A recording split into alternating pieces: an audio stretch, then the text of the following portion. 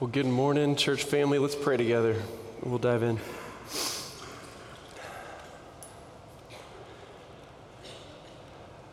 Well, Father, we are grateful this morning for the opportunity to gather, to be with family in Christ, to be with brothers and sisters, to sing your praises, Father, to be reminded that you are our creator and you are our redeemer. You sustain us day by day, moment by moment. Thank you, Father, that you are good and you are forgiving and merciful, oh God. You're slow to anger and abounding in steadfast love and faithfulness. And so, Lord, as we hear your word read, and now as we come under your word and ask you to teach us by your Spirit, I pray that you would have your way in our hearts this morning. Father, would you get me out of the way? Would you come and speak to your people from your word, that we would leave this time as worshipers, growing as worshipers who with our whole lives want to tell you thank you because you have moved towards us in love. Jesus, you have rescued us. So be lifted high in this place, God. Come and teach us to worship, teach us to pray. We pray these things, Jesus, in your name. Amen. Amen. Well, if I haven't had the chance to meet you, my name is Michael. I serve as one of the pastors here, and it is an honor to get to open God's Word with you, and I come to this time with great excitement. We have been in a series called Sing that just started last week.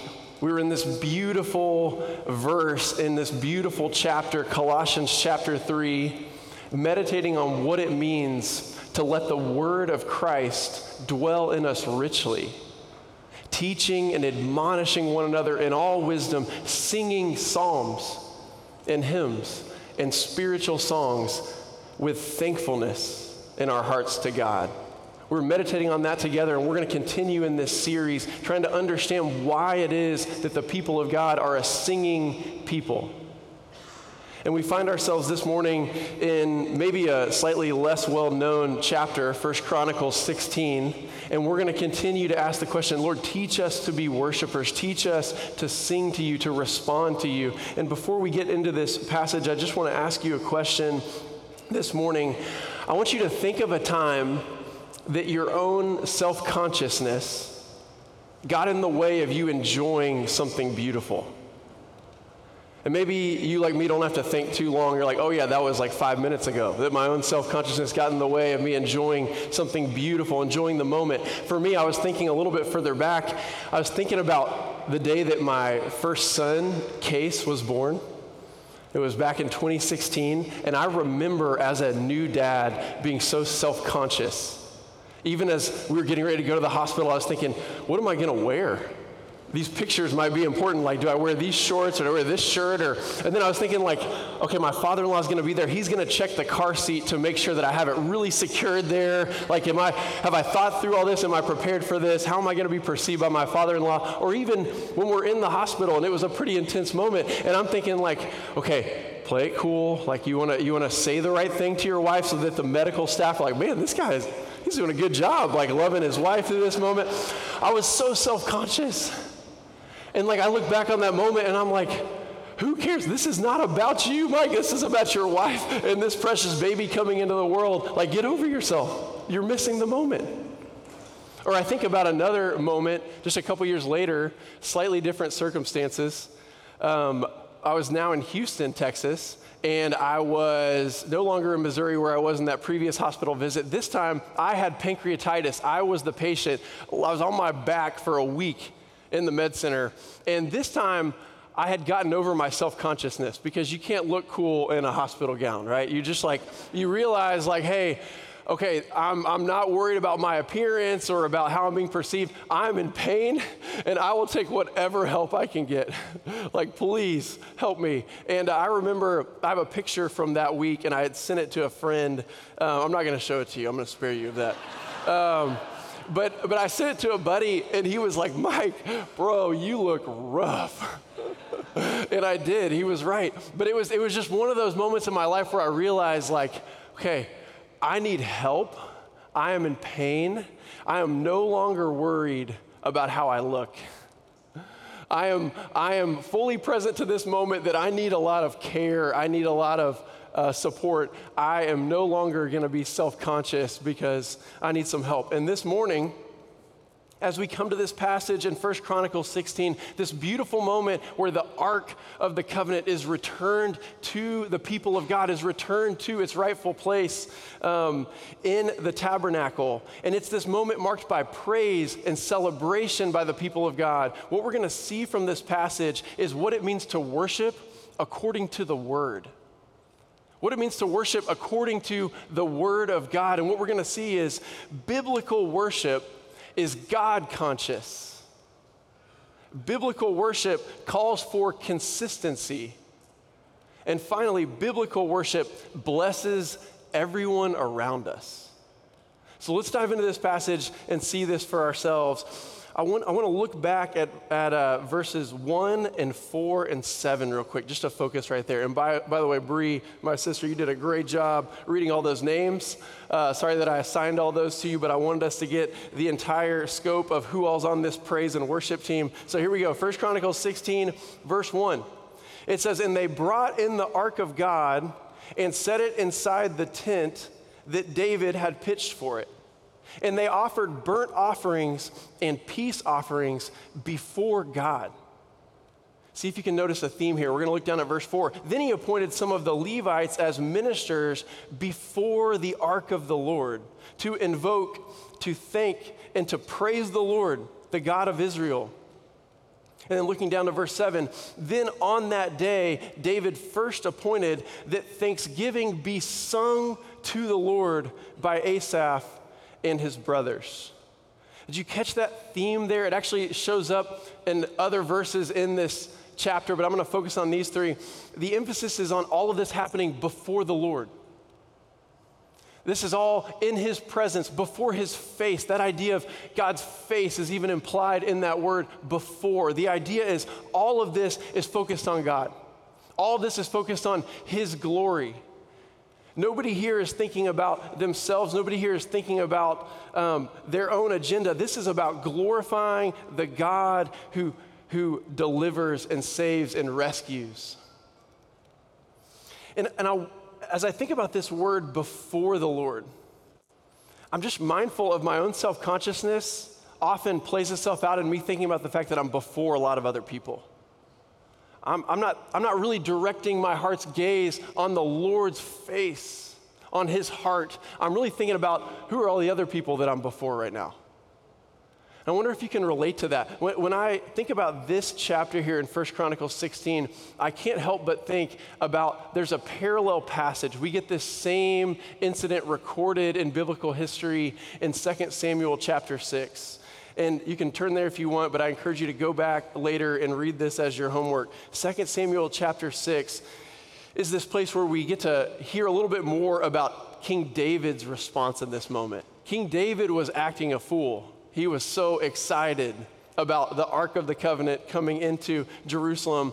In 2 Samuel chapter 6, you can read in verse 14 that David danced before the Lord with all his might.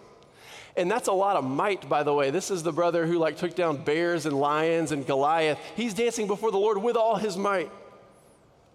It goes on to say later on in 2 Samuel chapter 6 that David, in verse 16, is leaping and dancing before the Lord. And his wife, Michal, I think is the way you pronounce it in Hebrew, probably with a little more like Michal, she is upset about this. She says, let's see, down in verse 21, or verse 20, she's like, how the king of Israel has honored himself today. Some sarcasm in her voice. Uncovering himself today before the eyes of the servants, female servants, as one of the vulgar fellows shamelessly uncovers himself. I don't know exactly what David's wearing. He's wearing a linen ephod, so we'd have to look that up in our study Bibles to get a good picture of this garment. But the idea is, David, you were not thinking about all the other people that you were before when you were celebrating before the Lord, when you were singing and dancing. And he goes on to say, in verse 21, he says, it was before the Lord that I did all this. And at the end of verse 21, he says, and I will celebrate before the Lord. Verse 22, I will make myself yet more contemptible than this. You ain't seen nothing yet, is what he's saying to his wife. Like, I will be abased. I will be brought low. I'll be humiliated in your eyes. But I will actually be held in honor by those that are seeking the Lord's honor. Do you feel it? The invitation here is for us to be emptied of ourself as we enter the presence of God and as we lift his name high and recognize that he is the glorious one. He is the one worthy of our praise. He is worthy of our celebration. Brothers and sisters, I think the invitation for us from 1 Chronicles 16, this idea of bringing our offerings before the Lord, is that we would have a reverence for his word, and that we would have a reverence for who he is, and that we would come to him with wholehearted worship, like with a heart posture that is bowed low before him. That's what worship is all about. And before I move forward, I just have to share with us maybe just a little more context of 1 Chronicles 16. I think this will help us appreciate this moment. Like, I don't think we can reach the heights of celebration with the people of God, like they were up here really excited, without also appreciating the grief that they had just been through. There was a man named Uzzah who was just killed for his irreverence for God. And it feels like this really harsh story when you read this account. Maybe y'all are familiar with this story. What happened is the ark of God was about to fall, and he reached for it, and he's struck dead. It's a real downer to this celebration of bringing the Ark of the Covenant into Jerusalem, but here's why. God had commanded in no uncertain terms all throughout the law that the Ark of the Covenant was to be carried with poles. And he said, you shall not remove the poles. This ought to be carried. You need to feel the weight of my presence. This needs to be carried by priests. You can't just put it in the U-Haul. You can't just put it on the ox cart, is what it was carried by. That's how the Philistines, when they took the Ark of the Covenant away after battle, they put it on the convenient ox cart because it's heavy. But God says, you will not handle sacred things that way. You must carry them. I want you to feel the full weight of this.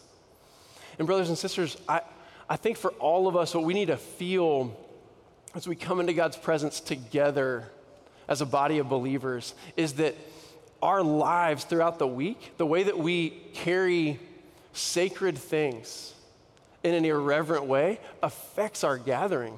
It affects our celebration in these moments.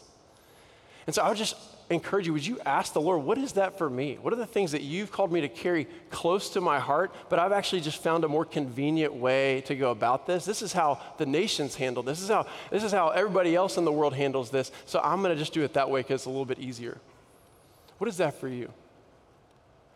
I'm so proud. I think about couples from our church that are preparing for marriage. I get to oftentimes be a part of that process. And I have seen so many couples make a courageous decision where they decided, hey, to honor God, we're going to move out. We're not going to live together before marriage because we want to handle sacred things in a way that honors the God who created us and redeemed us. We are going to live separately. We are going to honor God with our sexuality. We are going to believe that what God has said about sex is true, that sex is for marriage.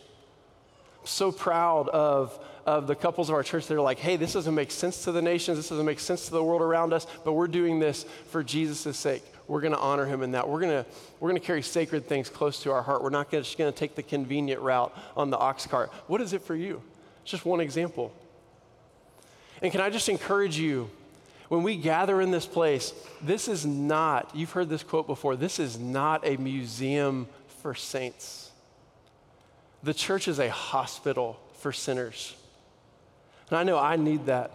Like me lying on my back in the med center for a week, like needing God's help, needing his care. I feel that this morning. Like just yesterday, just last night, at this moment where I just like burst into anger, just erupted in anger, kind of blew up on my boys. And I owed them an apology last night. By God's grace, I was able to say, hey, I was wrong. Will you forgive me for that? But I'm just feeling this morning like I am a sinner that needs to be in this hospital. And the grace of God is sweet medicine. Like, you've come to the right place. If you were like, hey, I'm a mess, this is where you need to be. This is a hospital. This is where we work the grace of God into our souls, into our stories. So the first thing we need to see from this passage is that biblical worship is God conscious. When we see him loving us and forgiving us when we are at our worst, we are able to respond in worship. The self-consciousness drains out of our heart. But next, we also see that biblical worship calls for consistency. It calls for consistency. Did you see that? If we skip down to verse 37, this verse that was read, it says, "So David left Asaph and his brothers there before the ark of the covenant of the Lord to minister regularly before the ark as each day required." And then down in verse 40, "To offer burnt offerings to the Lord on the altar of burnt offering regularly morning and evening, to do all that is written in the law of the Lord that he commanded Israel." Did you hear that word regularly repeated? In verse 37, it says, "as each day required." And then down in verse 40, it says, "regularly morning and evening." And then you hear this phrase, "to do all that is written in the law of the Lord," this idea of worshiping according to God's word. But I want to talk to you about consistency. Like, when I think about this passage, I can't help but think about another image for the church that John Calvin, the theologian, used to say the church is meant to be a gymnasium. So we've already established it's a hospital, and all of us are hurting. All of us are weary and sick with sin, and we need the grace of God, the grace of Jesus as sweet medicine for our souls. But it's also a gymnasium. And I love this image because we're here to train. We're here to get a workout in. We are here to learn the rhythms of grace. It's why you can feel it in the cadence of our worship, from the call to worship to the confession of sin, the assurance of pardon. As we come under the authority of God's word, as we respond to God and commune with him at his table, as we sing and worship and praise the Lord through song, and as we're sent out through the sending of the benediction, we're here to train. And I don't know about you, there's some days where you show up here and you're like, I don't really want to sing today. I don't feel like it. But then it reminds me of, there's a group of men from this church and several other churches that I get to run with on Tuesday and Thursday mornings. Some of you guys have heard me talk about this too much. But I love this group of men. We call ourselves the night herons because we see this bird called a night heron on many of our runs. We actually had a sister in Christ from this church join us recently. I won't embarrass her, but she dominated us. She was amazing. She's a legend in my book. So sisters in Christ are welcome as well. But what I love about this group of men is we meet really early in the morning, and like so early that when your alarm goes off, you're like, that can't be right. Like, there's something wrong here. And we go for a run, and then we get to share some time just sitting and drinking coffee together. And if I'm honest with you, there's a lot of days I do not want to go. Like, that time came really early, and I'm like, man, this is a terrible idea. Why would I do this to myself? But I'm always glad that I went. There's never been a time that I've gone and enjoyed that time with those men and finished and felt like, yeah, that was a bad decision. I've always been like, man, I'm so glad I did that, even if I'm a little bit tired later and I go to bed a little bit earlier. But it's training. And there's a lot of men that haven't come in a while, and I'm not up here trying to twist their arm. I'm just saying, when you come back, it's hard because the consistency is important. But you know what helps with that is community. What helps with the consistency is having brothers and sisters that are doing it with you. I run a lot further and a lot faster because those guys are there than I would if I was by myself.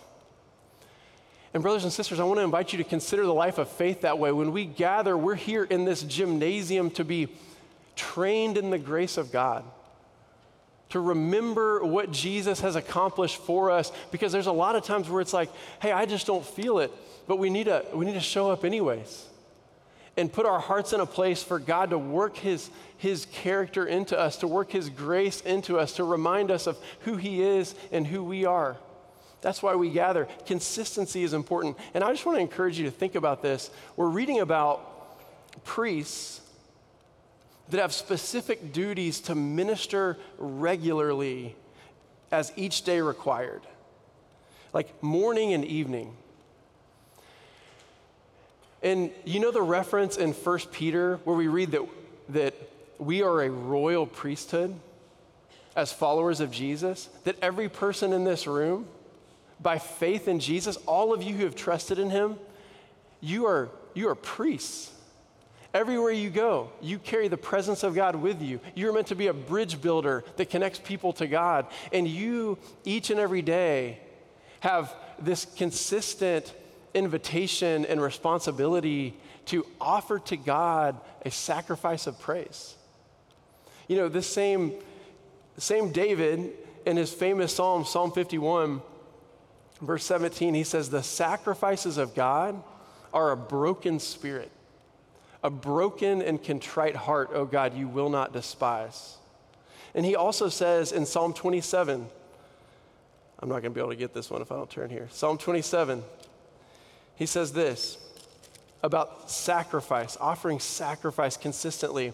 He says in Psalm 27, verse 6, and I will offer in his tent sacrifices with shouts of joy. I will sing and make melody to the Lord.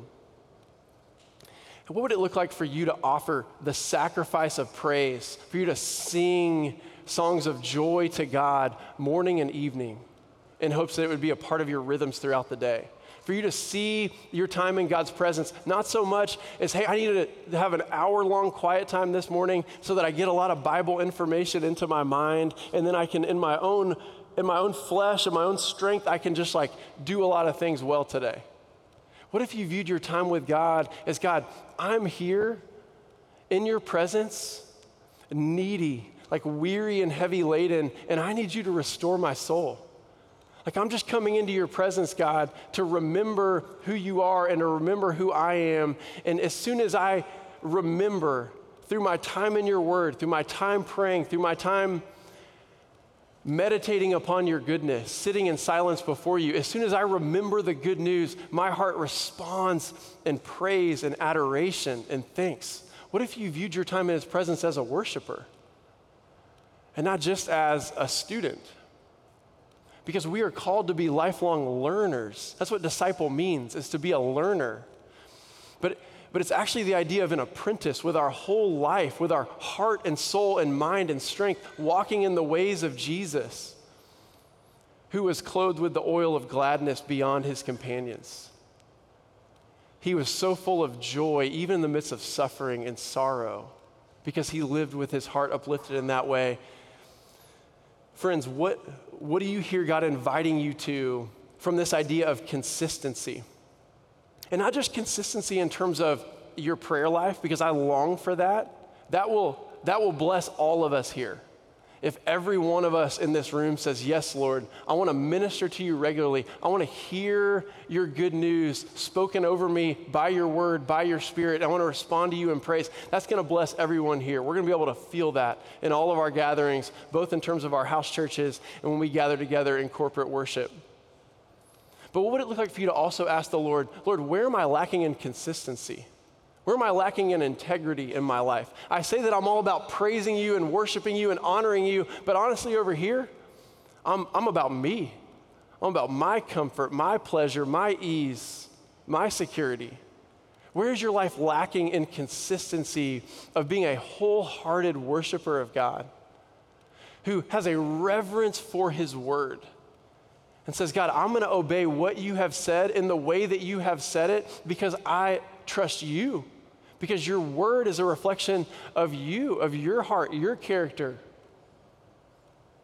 What's the Lord inviting you to consider today, brothers and sisters, in this call to consistency? Because biblical worship is God-conscious rather than self-conscious.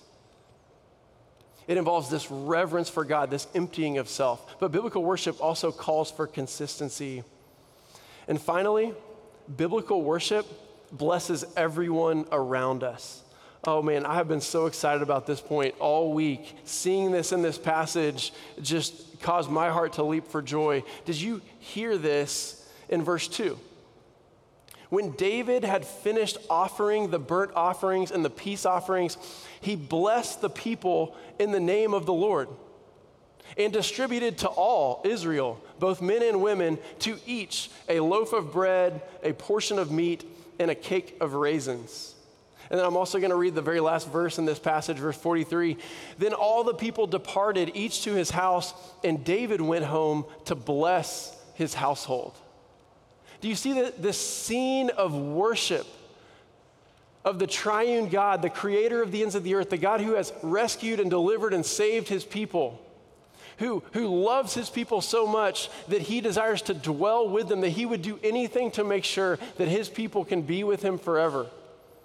This scene of worship and praise and adoration also involves people being blessed. This passage is about the glory of God and the blessing of all peoples. That's what this passage is about. And I just wonder if you can feel this invitation from God today, that David is not some dour, grumpy worshiper of God. He's not like, okay, I'm a really serious worshiper of God, and so all you people are in my way and don't really matter to me. That's not his heart. David's heart here is, I have experienced the salvation of God personally. Like, I use that image of the church as a hospital. The reality is, Ephesians 2 tells us that all of us were dead in our trespasses and sins. It's even worse than that.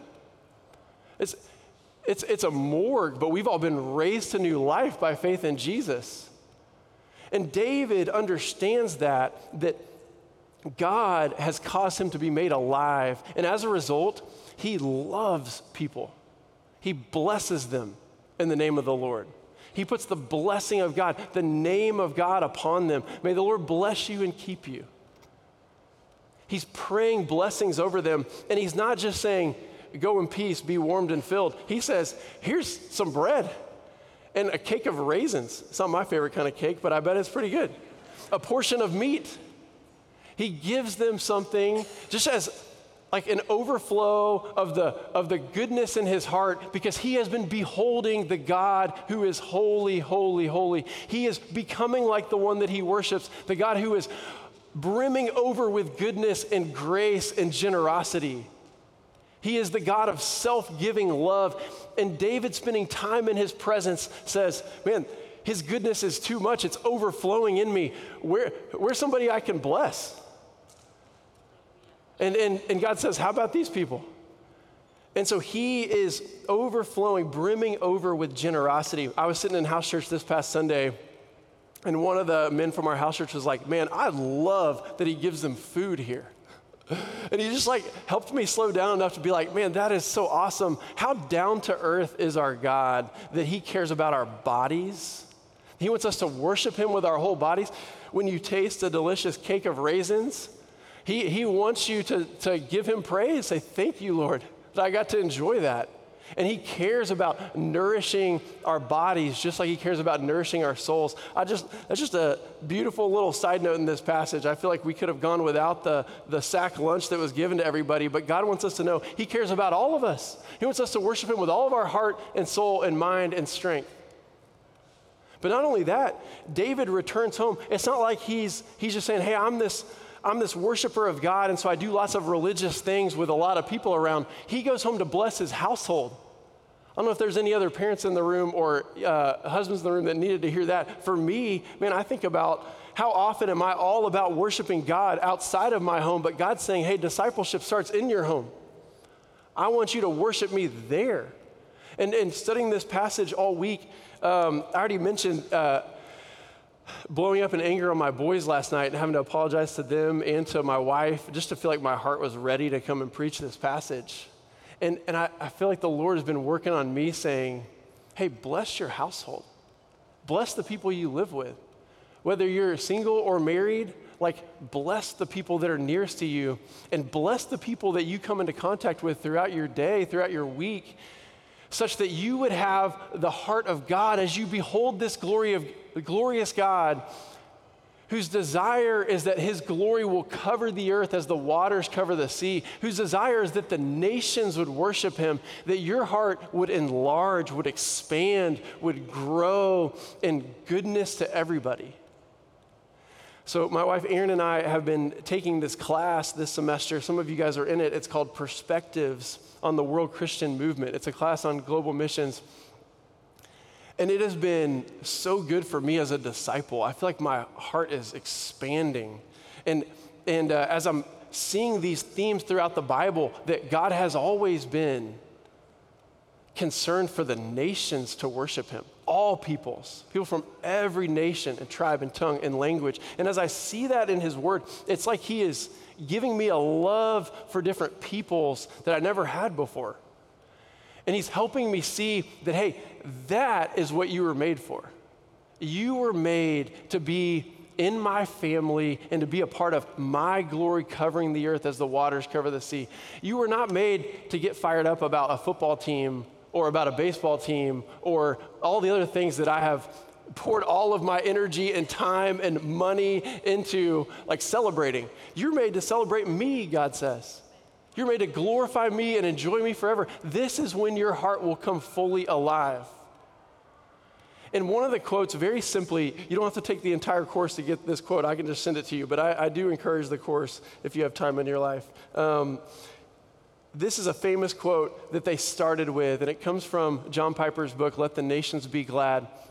And he says, missions is not the ultimate goal of the church. Worship is. Missions exist because worship doesn't. Worship is ultimate, not missions, because God is ultimate, not man. When this age is over and the countless millions of the redeemed fall on their faces before the throne of God, missions will be no more. It's a temporary necessity, but worship abides forever. Worship, therefore, is the fuel and goal of missions. And so, brothers and sisters, starting in your own homes, with your families or your roommates, with your neighbors, with your coworkers, and keeping in mind that the nations are here in this city, and God has placed us in this city to embody and declare his redemptive story to every Houstonian. What would it look like for you to behold this God, to worship him according to his word, with reverence for his word, with a heart posture that reflects that you are focused on his glory, because that's what he made you for. That's where your joy is complete. With consistency that he calls for, putting yourself through the paces, coming to the gymnasium here to train with us, but then also with a heart that's overflowing with blessing for all people. What would it look like for us to grow in that? And as you think about that, let me just remind all of us, myself included, myself especially, that Jesus is the one who lived a life perfectly God conscious. He always did the things that were pleasing to his Father. He obeyed in all of the ways that I have failed. My anger oftentimes is unrighteous most of the time, 99% of the time. Even in his anger, he always was defending God's glory and people that were being mistreated. In every way, he's obeyed where we have failed. And he died on that cross for us, forgiving us of all of our sin, all of our shame. This Savior of the world, this Son of the Most High God, who lived with perfect consistency in every area of his life, integrity of heart before God, he died in our place so that we would not stay dead, so that we would rise forever. He was pierced for our transgressions. By his wounds, we are healed. Would you come to him? Would you lift your soul to him today and say, Jesus, I am weary and heavy laden. My soul is sick. I need you to heal me. I need you to train me in your grace. I need you to send me out. I want to be sent out as your son or a daughter of the Most High God on your mission, that the nations would be glad, that everyone around us would be blessed. If you've never trusted in Jesus, would you hear his voice beckoning you today saying, hey, come to me. I will satisfy you in ways that no one else can. I will show you what your soul was made for. Would you come to him and experience what it means to glorify God and enjoy him forever? Let's pray together. So Jesus, we rejoice in you today, not in our record, but in your perfect record. Jesus, that you fulfilled all of this, that you died in our place, that you rose again, and you are seated at the right hand of your Father, Jesus, as the King of Kings and Lord of Lords. Would you help us with the eyes of faith, with the eyes of our heart, to see you clearly? Would you give us a reverence for you, Lord, and a joy in knowing that you love us, that you left heaven to come and rescue us? God, help our hearts to feel that, to not miss the beauty of your good news by our self-consciousness. Would you free me of that? Would you free all of us of that? Jesus, we love you and we worship you. We want to see you glorified among the nations. We want people to be blessed as they know you and trust you and glorify you. We love you, Lord. Pray these things in your name. Amen.